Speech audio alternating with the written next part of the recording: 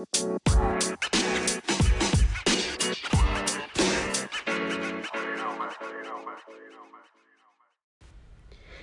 hello.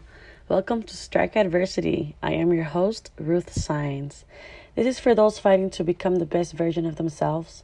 Look, we don't know each other, but I've overcome a lot of shit in the last 20 years. From that, I have learned a ton.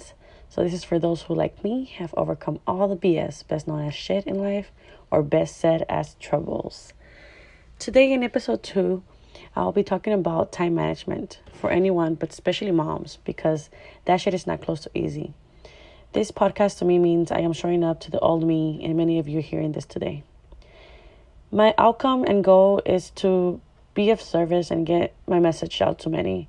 I truly want to try and want you to get value from what I talk about. I asked if you like what you hear, share with someone, and if the topic resonates with you, then fast forward your ass there. So let's dive in. How did time management start for me?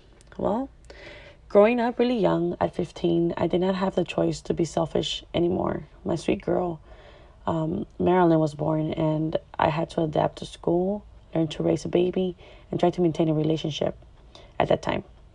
I was also always a bookworm, so I started reading books, and I had to make a schedule for the baby to eat, to change a diaper, to burp her, and it goes on.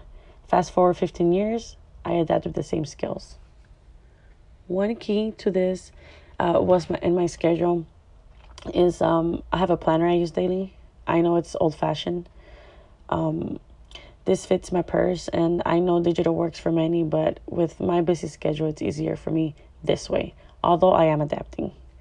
A regular Sunday night for me is after spending time with my family. I give myself an hour to go over Monday. Let me tell you what a Monday looks like for me, even though my kids are at home being schooled. I wake up around 4:50. I meditate the first 10 to 15 minutes.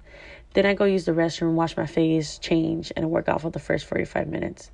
Then I take a semi-cold shower near warm, but never warm water to shock my system.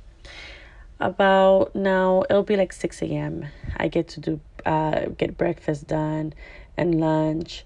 And by the time it's 7 a.m., I'm doing self-development by reading a book and learning about me.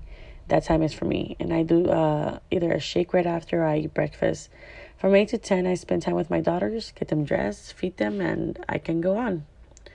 So from 11 to 7 p.m., which is a full day's worth, I work my business, having only a break for lunch and a snack. I have water every day. From there, it goes back to my daughters, showering them and spending the next few hours with them before they go to sleep around 9:30, 10-ish. That schedule is repeated about 4 times a week, and with the other 3 days are completely taken off for me and my daughters. Now, or it could be any errands. So that runs you about from 7 days. For that schedule in particular, it's 4 days out of the week. That schedule is repeated, like I said. And my opinion about this schedule is that every week I already have a set times and dates. So when someone randomly tells me, let's do this on this day, I can't say I can't. My schedule is closed. I get shit done that I'm supposed to get done, and I'm not all over the place and trying to fit in everything and everybody around me into my schedule. So I believe balance is key. I set daily reminders of my tasks on my phone of what I want to accomplish. So if I want to read for 15 minutes, I set it up at 3, and then I set it up at 6 p.m. and then it reminds me, read 15 minutes.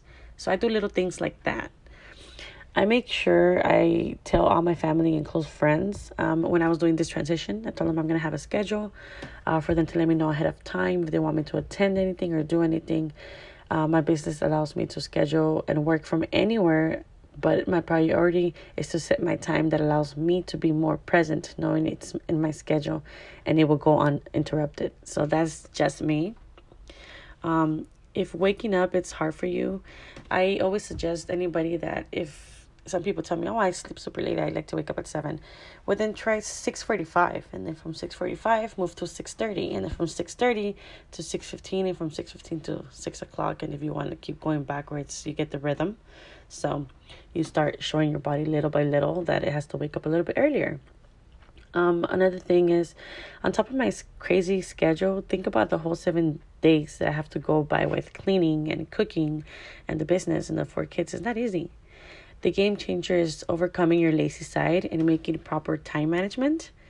Have a purpose to do this for you and the ones you love. At first, they may see you as weird or be like, who do you think you are? Someone too important.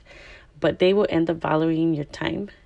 And the value in your time, it's, I think, the most important thing for me. To set, time aside to do the important things that are important things to me and not being, jiggling everything around me. The intense part is connecting with yourself, seeing what needs to be done daily, weekly, birthdays, date nights, game nights, girl and boy nights, seminars, webinars, self-time. If you have an empty schedule, how are you purposely living your life you want?